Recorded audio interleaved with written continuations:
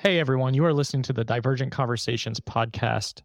We are two neurodivergent mental health professionals in a neurotypical world. I'm Patrick Casale. And I'm Dr. Neff. And during these episodes, we do talk about sensitive subjects, mental health, and there are some conversations that can certainly feel a bit overwhelming. So we do just want to use that disclosure and disclaimer before jumping in. And thanks for listening.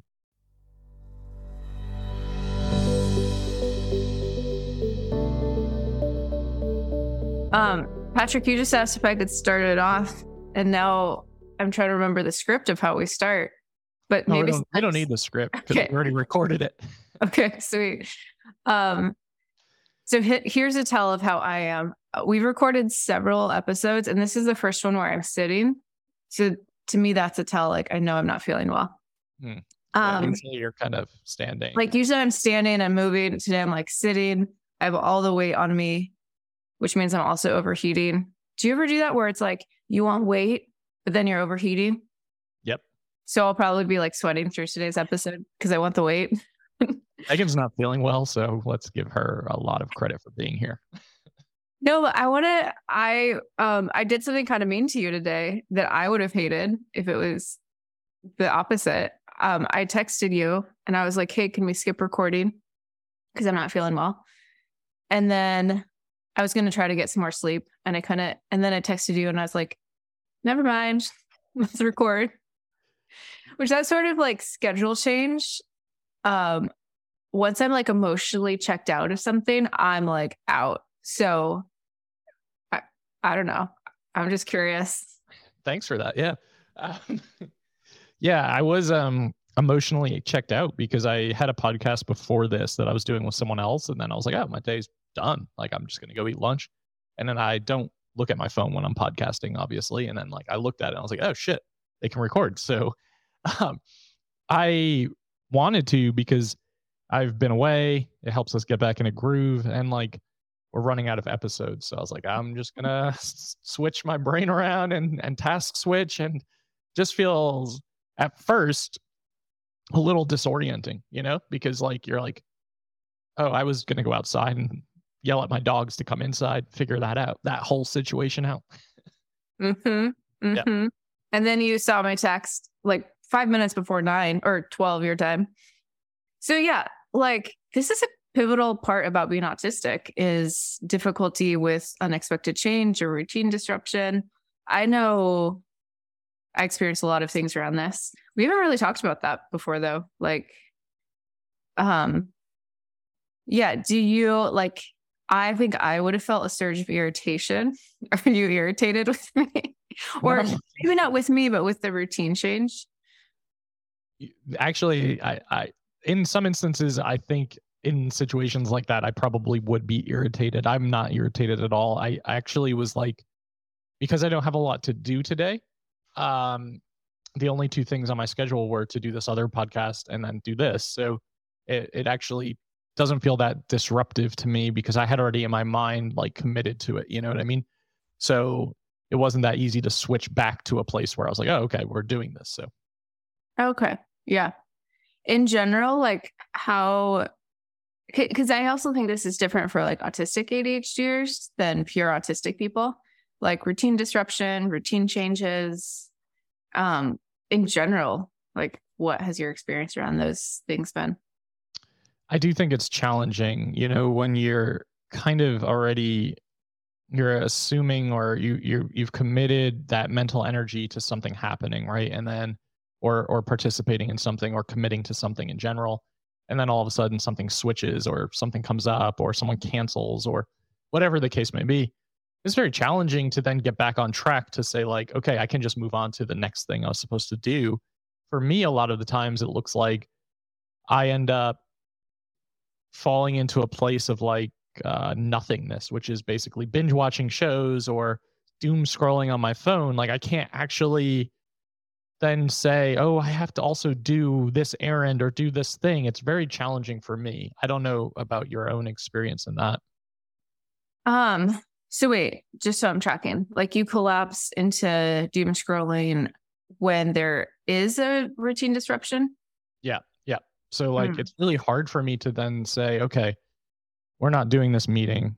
Now what do I do? It's hard for me to switch to something else. Yeah. It's always been very challenging. And I can get irritated for sure if something goes awry, gets canceled, whatever the case may be. So, I mean, honestly, that happens with travel constantly where flights get delayed, canceled, things get moved around. And it's very hard for me to then get back into a place mentally where I feel regulated. I will just get very, very irritated very easily. Yeah. No, same. And I think this is one of the sources I see of internalized shame for a lot of autistic people. And I myself included, like before I knew I was autistic, little things like change. And it could be a subtle change to plan. Like maybe a friend invites another friend to a social event, but I didn't know that that other person was going to be there. So it could also be like little social differences of expectations. And I would get so irritated, but I'm a people pleaser, right? So I would I would do my best not to show it. So it would just simmer. And then a narrative would start around like, why are you frustrated by this? This is so silly. This is so petty. This is no big deal. So then the whole shame narrative around why am I so upset by something so small kicks in. And I see that a lot with autistic people where like little changes to routine can cause big emotions and irritation, but it's like our rational mind knows that's not rational. So then we can get pretty down on ourselves for having those emotions, especially before we understand that it's part of being autistic and it actually makes sense. So when that's happening to you, like, you're going out with a friend and then all of a sudden so-and-so is also there and you're having that disruption and you're saying, I'm a people pleaser, so I'm going to go along with this. What's happening like in the moment for you while you're there?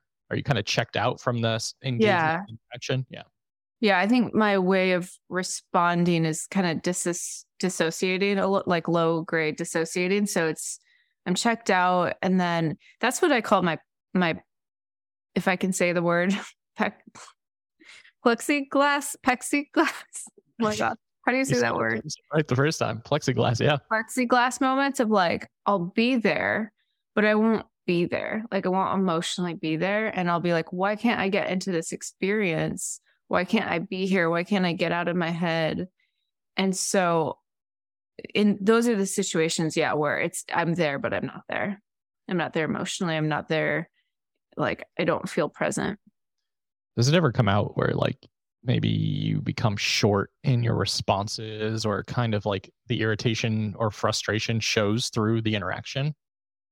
Like probably not with friends, but maybe with family, like people I feel a little bit closest to, or I am thinking, there was a group project I did back in my doctoral program, and there were some. I really didn't like this project because it involved like interviewing a family. It was a family therapy class, but like that means you had to ask a family to like do something. I don't like making social asks of people. I think because I don't like when people make social asks of me. So as a friend of mine, the family, and we were interviewing them, and the person I was going to interview with them, like the co-interview swapped. We were a group of 3 and they decided to swap places.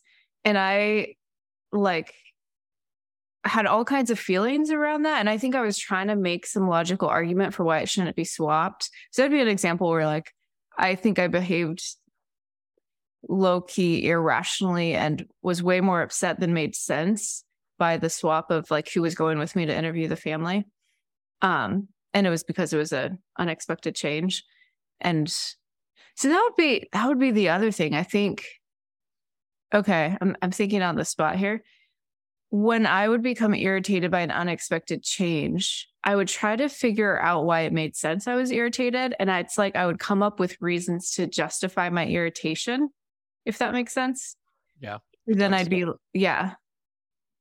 It's almost like a way to kind of soothe yourself too, right? To like give yourself permission to feel the way that you're feeling. Yeah, exactly. I know. Then can look like looking for things in the other person to be upset by. Right. Yeah, that's really true. I know when I've been in social situations, like kind of like what you're describing, I will also have that plexiglass like moment where I will basically be non-existent. It'll like in physical form, I'm certainly sitting there, right? Hmm. But like I'm not contributing to the conversation. If I am, it's like very much from a distance or like Hmm. disconnected from it and not really feeling involved in it and then trying to figure out ways to leave it. Um, and then you are, like you said, having that internal dialogue, trying to figure out like why you're feeling the way that you're feeling, and almost, yeah, absolutely shaming and beating yourself up for it, and just being like, why are you so upset by something so insignificant? And trying to figure out the why behind that, as we so often try to do, is Hmm. it's really a frustrating experience because you're almost trying to talk yourself out of feeling the way that you're feeling, but you can't get to that place. You Exactly. just kind of get back to a place of like Hmm. regulation. And then all of a sudden, everything is out of whack.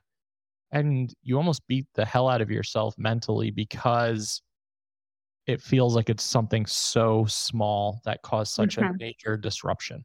Well, and it can be small. Like it really, like what I did to you this morning. If that happened where, and partly for me, I feel a lot of relief when things get canceled. I think that's my demand avoidance. So if someone canceled on me and then they were like, just kidding, I can meet, like that. Yeah, that's, to most people that's small, but like that would actually cause, I don't want to say significant irritation, because again, I don't think the person would see it, but it would cause irritation. And then I would do all of the things to talk myself down. And then I'd be irritated that I was irritated, like that secondary emotion. So yeah, it can be really small things that cause these big emotional spikes. Um, this is one of the places that I think identification and diagnosis is so helpful. Like this, I see be a big aha moment for a lot of people. I think for anyone, it's helpful to know why we're feeling what we're feeling. I think especially for autistic people, it's really important. It helps. There's all these cheesy things in psychology, but they're not cheesy because they're also like really true. Like name it to tame it or name it to contain it. Like when we have a name for something, it's more contained. And so this is where I call it free floating anxiety, like free floating routine disruption anxiety. Um, and I often find with people that I'm working with, if they're anxious and they don't understand why, and we kind of start exploring, we can typically trace it back to some sort of routine disruption. And just having that language of free floating, like anxiety from routine disruption, I know for me has been really helpful the last couple of years. Yeah, I think you're absolutely right, and I do think that's why diagnosis is so important in so many ways because it allows you to almost give language to something that you're searching for, and it Mhm. allows you to have clarity into a why. And I think so often, like for deep thinkers and for a lot of autistic people, like we're questioning everything and trying to figure out the meaning of everything. It gives some relief in a way to say, like, okay, this is why. That doesn't always change what's happening behind the scenes, but at least it gives you some comfort or understanding into this is why. Like okay, I'm losing myself in what I'm trying to say. I think for Like myself, that happens for autistic ADHDers. I'm like, for ourselves, like we've talked about this, being mental health professionals gives us a different lens than a lot of people into our own inner world, Mhm. which is unique. And I think for myself, like questioning the why as it's happening and then Mhm. associating it to being like, oh, it's because I'm autistic a lot of the times is actually like, it doesn't solve how I'm feeling or anything like that, but it gives me some understanding on a different level that I didn't have before because it almost is like permission to be like, oh, like Mhm. I'm feeling the way I'm feeling because I'm autistic. It's giving me permission to feel the way I'm feeling in a lot of different ways. I love that. Someone needs to work that into a hashtag, like diagnose diagnosing autism, like permission to feel the way you're feeling, and ADHD. It's interesting. I noticed you and I talk a lot more about autism than ADHD on this podcast. Just Um, mind melded on that for sure because that's exactly what I was just thinking as we were yeah. talking. Yeah. Um, But absolutely, I do the same thing of now I'm able to be like, oh, that's my autism or that's my ADHD. Yeah. Whereas before, what I was left with is character-based labels, like I'm messy, or actually lazy wasn't. That's not been one for me, but like I'm too much, or and definitely some of my self-talk was, and a lot of these are words that wouldn't be appropriate, but I'm just sharing my self-talk, like you're an idiot or you're incompetent, like a lot of really negative judgments I was making about myself that I now have a different framework for. It's actually interesting. Just yesterday, so I have like 3 sets of AirPods because I use them all the time for my work, and then I lose them all the time because of my ADHD. And I was going into an afternoon of sessions, and I was looking for one of my 3 sets of AirPods. I've actually lost most of them by now. And I did find my phone, and it was like the most recent location was a park that I'd been to with my son over the weekend playing tennis, which made me realize, oh, they're in a vest jacket. I'm like walking you through a process of finding my AirPods. What is happening? Anyways, I had washed them because I put them in a vest when I was playing tennis, and I washed them. And either scenario was equally likely that I would have lost them or I would have washed them. And my spouse, he was like, do you want me to order you a few other pairs? And I was like, yes, thank you. It was really interesting. He was like, a couple of years ago, this sort of thing like would have really irritated me. And now I'm just like, yep, that's her brain. And we've had probably like 10 interactions like that, especially as we're moving right now, of where I've lost things or misplaced things or broken things, where he's also able to reflect how earlier in our marriage that would have caused him a lot of emotion. And now he's able to see it's part of how my brain works. That's such a great perspective from both sides. Like, it sounds like for you, it's almost like permission or acceptance of, oh, that's my ADHD. I lost them again. And that's my reality. And for him, it's like, this is how Megan's brain works, and this is going to happen. And I think that's so interesting. As you learn more about yourself, as you learn more about your neurodivergence, it also helps your neurotypical. Wait, sure. Yeah, he's neuro, like, it's weird. My kids are very neurodivergent. I'm very neurodivergent. And like, we refer to him as like the boring neurotypical. Like, and we're like, oh, you poor thing. Like, you don't have any fun flavors with you. Right. And he's like, yeah. And I've also never lost my AirPods. So he also okay, sorry, can I diverge? And then we'll go back to. And always diverge. So someone asked me this, and I was like, oh my gosh, I should add this to my, like, how sometimes, especially in training, we like list our privileged identities as a way of thinking through our privileges. Like, I should list as a privileged identity that I'm married to someone with really good executive functioning skills. And someone asked me that. They were like, because they were wondering how I'm as productive as I am. And they're like, is it okay if I ask, like, I think they asked, like, is your partner neurotypical? And it was a really interesting aha moment of, they are. And I borrow his executive function all the time. That's been a joke long before we realized I was autistic ADHD, was how much I borrowed his executive functioning. And the kids will say it, like, if dad died, we'd fall apart. And it's kind of true. Like, shout out to dad. Yep. This is going to be the type of episode today is. So here's an interesting thing for me that I'm realizing as we're processing what's happening right now. When my executive functioning is diminished, because I'm usually the one who is like orderly and structured and like can put things back, my brain cannot do that, where I'm like, wait, what is happening? It's almost like this fugue state where I just know that I'm running on very little sleep and jet lag and travel transition. So my brain is just not functioning as optimally as I would like it to. And I notice how much effort it takes to then do A, B, C, D, and E in comparison to where, like, most of the time, some of these like structuring and conversation and task switching are actually quite easy for me. So you're feeling the executive functioning low today? Yeah, I didn't sleep, not last night, the night before, like, woke up at 4 AM in complete overwhelm, panic. Wait, was this Everything. after you got home that you woke up Yeah, at 4 a.m. and yeah, panicked? yeah. Panic attack slash, like, meltdown while laying in bed trying to figure out how to get myself back to sleep. Was Um, the panic attack because you weren't sleeping or no, it was all, existential crisis slash, like, what am I doing with my life? Nothing is successful, everything is about to crumble mentality, which, wait, yeah, there's no rationale there. yeah, It's I was yeah. I if didn't know you were prone to existential crises.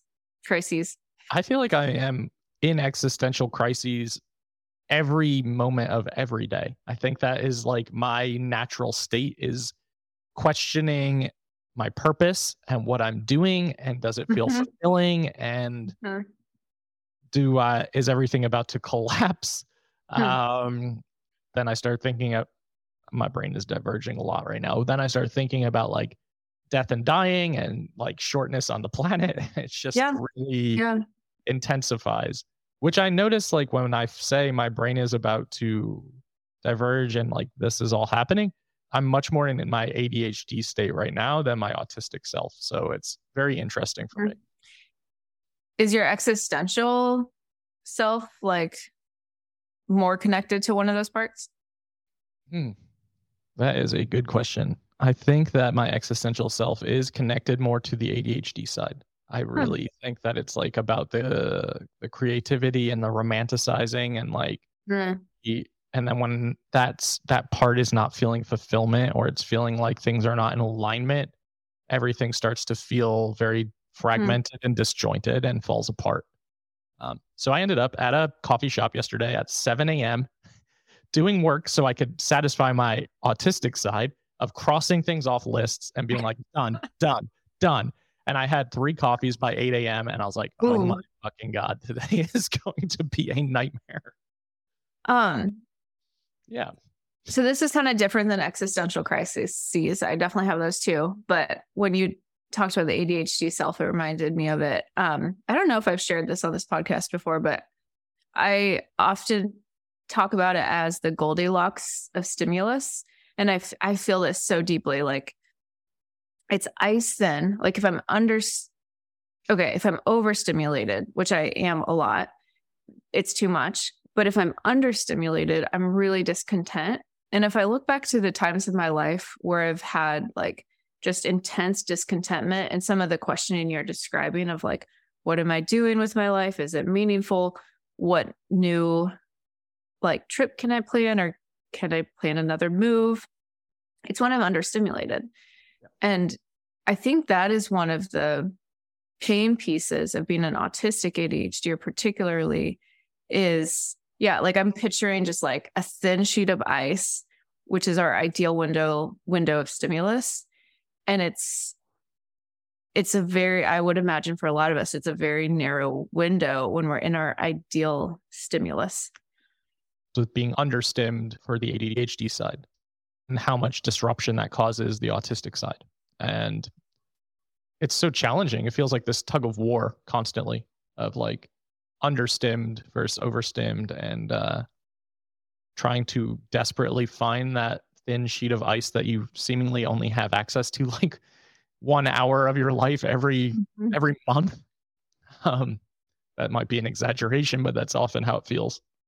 Yeah. I mean, I think that's why hyper focus feels so good to me Yeah. is I'm typically hyper focused with a weighted blanket on my lap at home. Like my environment is sensory soothing.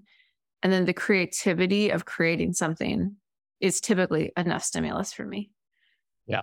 Yeah. That for you is like that perfection, that zone where it just feels like this is as comfortable as I can be. Mhm. Yeah. Yeah. I so often am seeking that, and I don't know. Sorry, my basset hound is like laying on my cord about to rip my sound system out, and no care in the world about how that was feeling to her. Um, yeah, I so often am seeking that, and I think that's really a struggle for me, feeling like, where can I really feel comfortable? Where do I feel comfortable? And I do feel comfortable, like you're mentioning, when I'm in creation mode, when I'm in hyper focus mode. That is a comfort place for me. And I think so often I'm like trying to force myself back to that place when I can't access it. And that's where things get really, really chaotic and disrupted. When you can't access creativity. Yeah. Mm-hmm. Yeah. I mean, I think that's when, and I know we're going to do an episode on it, and we keep saying that, so we probably should do an episode like substances. I think that's when we're really vulnerable to substances of like the liquid dopamine, or when we don't have access to creativity, looking for like that, I would call it faux ideal stimuli, ideal stimulus window through chemicals and substances. All right, y'all. This is us holding ourselves accountable that we are going to do an episode on substances, because I think it's just so important. It just plays has a major impact on my life still to this day, where I unfortunately still so often have to rely on alcohol for so many things, and caffeine too. But yeah, I think that is what I was feeling and experiencing. Now my basset hound just got up and knocked my garbage over and is just yawning like she didn't do anything. Just a clumsy, like large mammal. And so, but I do think that was a struggle. I think I've come out of that. I have to, what ended up happening, if I can walk you through this process at 4 a.m., was that I had to then start I was feeling very overwhelmed by all the to-dos as well, of like the different segments of my life. So I had to really compartmentalize, because I was feeling like I was going to lose track of everything. And what I had to do was start making to-do lists for my group practice, for my other business, for my podcast, for my retreats coming up, for something else. So I had to start putting everything in its place to soothe my brain, because my brain was so overwhelmed at that point where I was just really struggling. And those days are challenging. They're thankfully they're few and far between, but those days are challenging. Yeah. Yeah. And to-do lists are so containing. Like in middle school and high school, I'd sit in class, not paying attention, making to-do lists, right. Just to organize the chaos. And you actually had this thought about you this week, Patrick. Like, people tell me I do a lot, and it's true, I do, but like, I don't think I do nearly as much. Like, I honestly don't understand how you do it between the podcast and the retreats, and like owning a whole group practice. I could never do that. You have a lot on your plate. Thanks. I think, one, thank God I have good support in those businesses. And two, I don't have kids, so I give you credit too, because so often we often overlook, like, people will say that to me, how do you do so much? How do you create so much? How do you, and I'm like, well, I don't have any children. I don't have anything to do. I'm just like working, like if I'm not playing soccer or socializing, I'm just working. So it's a good and bad thing. I think my capacity can often get me into trouble, because it's like, okay, in one instance, when you're feeling really creative and you're feeling really hyper-focused and you're feeling really energized, my capacity is a massive, massive asset for me. But the flip side of that, of having that capacity, is that now you have all of these things that can unravel, or that you have to maintain, or that you have to do for the week. And I've created that for myself. It's torturous at times. Yeah. I mean, we've talked about this this might have been one of our first conversations on Private Practice podcast, of like how our ADHD parts will create projects, and then like our autistic part will have to maintain. I've been feeling that. So another episode we should do at some point is like health and autism. So again, diverging here. I got COVID in 2020, like March of 2020, the month it erupted. And my autistic child and I got long COVID, and the two non-autistic people in our family did not. And I'm seeing that long COVID is a lot more common among autistic people. This spring, pretty sure we got the newest variant. We were testing negative, but like I'm pretty sure it was COVID. And then my child and my long COVID has come back. So I think the last like 6 or 7 episodes we've recorded, I've been sick. So I'm feeling that right now of like, I've committed to making a workbook once a month. I'm writing a book in 4 months for Simon and Schuster, which I'll maybe talk about at some point. So I'm in the middle of like a really fast manuscript. We're moving and I'm feeling that right now. Like I don't have any energy reserves to give, but I've committed to all these things. And for me, it's less about ADHD, autism. I think it's more about the health stuff that's come out for me. Because usually summer is my most productive time of year. And so now it's like, I feel like it's getting robbed by long COVID, which is a thing that I imagine brings up some emotion too, of like feeling robbed. I also can relate to the summer being very productive for me in more ways than one, not just professionally, just I feel like I'm my best self in the summer and the fall. And I feel like I'm almost hibernating the rest of the year. Yep, same. Like recharging, like, and just trying to replenish. It's really hard when, there's nothing to pull from. And you also didn't mention that you also see clients and do assessments and, you have a lot. I have put assessments on pause till I get healthy. Because that's a big lift. But yeah, I mean, there's a lot. Yeah, I've found myself like just kind of trying to do bare minimum, which doesn't feel great to me, but there's seasons where that's all you can do. I think that's what I'm experiencing right now, is that it may, to the outside world, feel like I'm doing a lot, but for me, it feels like bare minimuming because of heart surgery in October. I changed my life around pretty drastically. So I think I'm at that point now where my energy is coming back, but I'm not doing anything with it. Or at least I feel like I'm not doing anything with it, apart from like resting in between retreats, like recharging every 2 months for 6 weeks or whatever to be able to do another one. And then I'm like, my rational brain's like, but you are doing something. You're resting. You're like recharging. You're, doing whatever. But I just feel like that's what I've been feeling. I need something to be working on. And that's what's missing in my life at the moment. And does it feel connected to meaning? Like you need something meaningful to be working on? Yeah, it has to be meaningful. It can't just be like a task that I have to do. Like, so I think you can't force that. That's the struggle, is like, I can't force it. I keep trying to find it, but wait, let me diverge again. This is meaningful. What you and I are doing is meaningful. I was literally just going to say that, like, when we decided to start this, we were both so busy and we're like, this is ridiculous. And we were both looking for meaning. We were both like, I wanted an avenue where I was more personal than I am on like Instagram and my website. You were looking to dive more specifically into autism, ADHD stuff. Like, so yeah, I was just associating back to one of our first conversations about like, let's do this because it sounds like a really meaningful project. Yeah. Thank you for reminding me of that. And I was thinking about that. We're on, we've been apart for a couple of weeks for me traveling and not connecting via podcasting, but we're still like attuned, which is cool because I think that's what we were seeking. Like, are we going to find our rhythm? Are we going to find our balance? You're right. This is super meaningful. And the feedback has been phenomenal. And maybe we'll do an episode where we explicitly talk about some of the feedback we've received and some of the things that y'all want us to talk about too, because I think that we have a lot of good topics in store and we have a lot of good topics on the list. It's just, we have these topics and then we get together and we just start talking.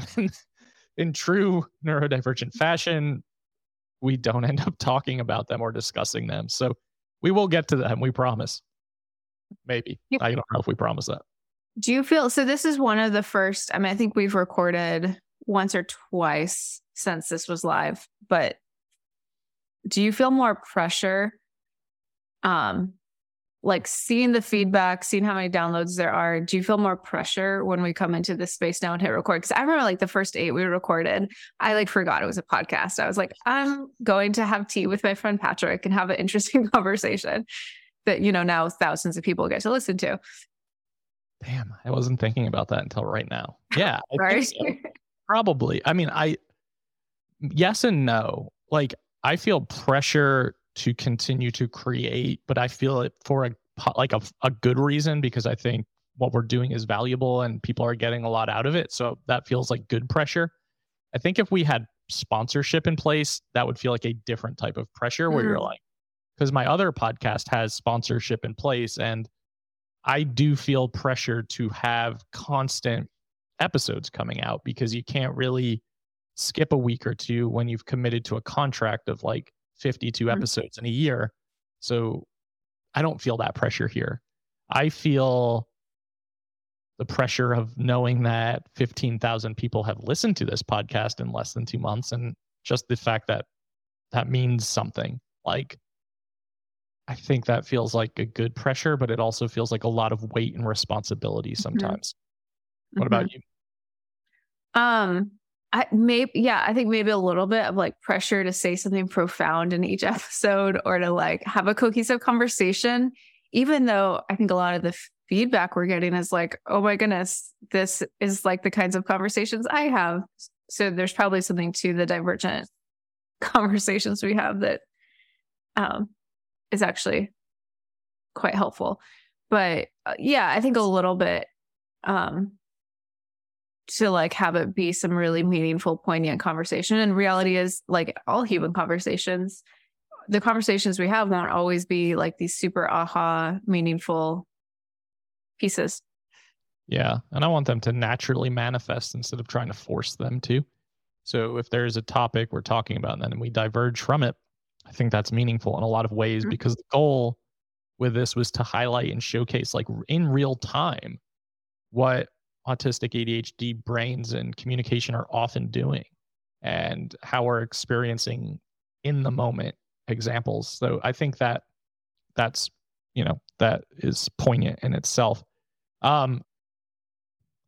So sorry, you're trying to wrap it. Like, is your brain right now like, okay, we've got a lot of weaves out here. We've talked about existentialism. We've talked about like work and fatigue and sickness. We've talked about routine disruption. Yep. Is there pressure to like, let's wrap it up in a nice, tidy bow? I think that's just my own pressure of like feeling like, are we at the end, without asking, are we at the end? You can always just ask. I know. One day, Megan, one day. I do think that, I think we've talked about a lot of good stuff today. And I think given that you're not feeling well and I am jet lagged, this feels pretty good to me. And I think my brain is now vacant. So can I share one silly story before we go? So absolutely. I think this is an ADHD dyslexia thing, but there's so many words that like I've just been saying my whole life that are just flat out wrong. So I just found out like a month ago, my husband and daughter went to England and came back. And I asked them if they were jet lagged. And I always thought it was jet lag. And they were like, no, it's jet lag. And like my 9-year-old was explaining this to me. I was like, no, it's jet lag. And my son was like, how did you think it was like, how does that make sense? Like, how did you think it was jet lag? It's lag. And like, and I don't know why that made sense for me. Probably in the same way that like, I thought for years, hat hair was cat hair. When we were like, oh, you have hat hair. I was like, so I would tell people like, oh, you have cat hair. So anyways, when you say jet lag, it's just a fun reminder that me and words have a fun relationship. Megan and words do have a fun relationship. Which I've been realizing as I'm listening to this podcast back. I think I told you this, like when you were using the word claustrophobic. Yeah. Wait, how do you actually say that word? As long as I'm accurate in saying, like, are you saying claustrophobic? Claustrophobic. I think someone asked us on our Instagram page. Yeah, too. Someone was like, because their voice memo wasn't picking it up. They're like, what is this word you're saying? Because my voice translator won't pick it up. So how do you say that word? Claustrophobic. That just sounds gross to me. Like I really prefer claustrophobic. So when you were saying claustrophobic, I legit in my head I thought I think what Megan means is claustrophobic, but I don't want to be rude and say, Megan, are you saying a completely different word? And for a second, I thought, I have to look up the definition of claustrophobic and see if there is a word and if it means what she's saying, because I am now believing that this is a different word and term. Mm-hmm. So this was my friend at seminary, and I went to Princeton Seminary, so pretty like Ivy League, so pretty smart people. And one thing she told me was that I love. She was like, "You're really smart, but then when you talk in class, you'll say these words, and people will like, because you sound smart, people will like believe you, but the words don't make sense." And I think because I speak with confidence, and because generally I know what I'm talking about, then when I totally misuse a word, people are like, "Oh, maybe that is a real word." It's not. It's just me and my relationship. Do an episode or like create some social media graphics of Megan's words that she's used in this podcast or just in life that come up pretty regularly. There's a lot. I like that you can laugh at it, and just own it. Yeah, that's definitely what was happening for me. I was just sitting there like, what the hell is she talking about? I don't know. Then you convinced me that that was the word. So I just never. I was using it so confidently because in my mind, that is how you say it. Oh, all right, y'all. If you're still with us, we appreciate it and hope you can get something out of today and just the realization that this is what a lot of days look like and feel like, and this is how they're experienced by two folks that are neurodivergent. So we appreciate you listening. And to everyone listening, there are new episodes of the Divergent Conversations podcast out every single Friday on all major platforms and YouTube. And you can like, download, subscribe, and share. And we really appreciate your support. And goodbye.